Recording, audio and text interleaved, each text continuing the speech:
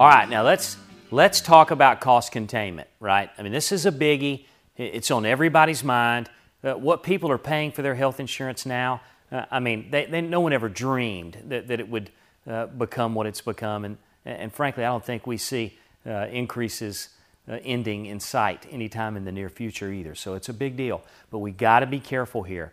And so here's what I'm going to encourage you to do. When people start talking about money, even if you're the one that brings it up, you've got to understand from their perspective so that you can give me, and this is what I would say to the buyer, so you can give me a framework, a philosophy, some boundaries around what's possible. We can lower your health insurance cost, but it may be at a detriment to your overall culture or just philosophy on this thing. So we really need to understand it better. That's the premise to why they need to talk to us instead of us talking to them about how to save money. Everybody's promising them they can save money.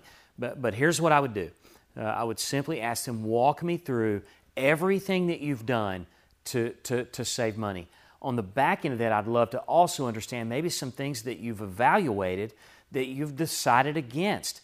Oftentimes, people could be in a much better financial deal, except they've just got these belief systems that aren't true, right? And we definitely need to be able to understand their belief systems anyway. One, so that we can educate them on the truth, or secondly, so that we can realize, man, this is definitely an avenue that we're not going to win this business on. So, right, we have got to understand their situation in any of this, but specifically when it comes to cost containment. We have got to understand their situation first, their belief systems, and all that comes with that before we start introducing a different plan design, a different funding strategy, whatever that may be. We've got to ask them first. And so once we exhaust, what else have you done? What else have you done?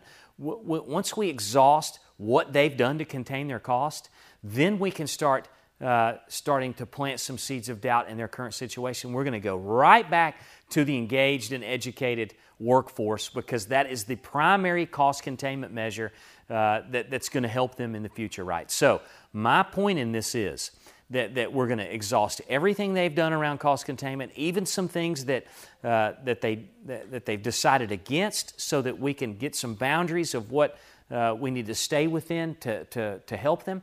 And then we're going to send them down the engaged and educated employee route, because anytime I've ever asked a CFO, walk me through your process that you have to engage and educate your employees to keep your healthcare costs low, they've never have a good answer, right? So let's make sure that you understand. We want to ask them, and then we want to funnel them to the engaged and educated employee eventually in cost containment. If they're willing to tell you around engaged and educated employees that they're doing that well, they're probably lying to you. And if they're going to lie to you, they're not going to buy from you. So anyway, good luck, and let me know how it goes. This is Chad Jenkins, and I love y'all.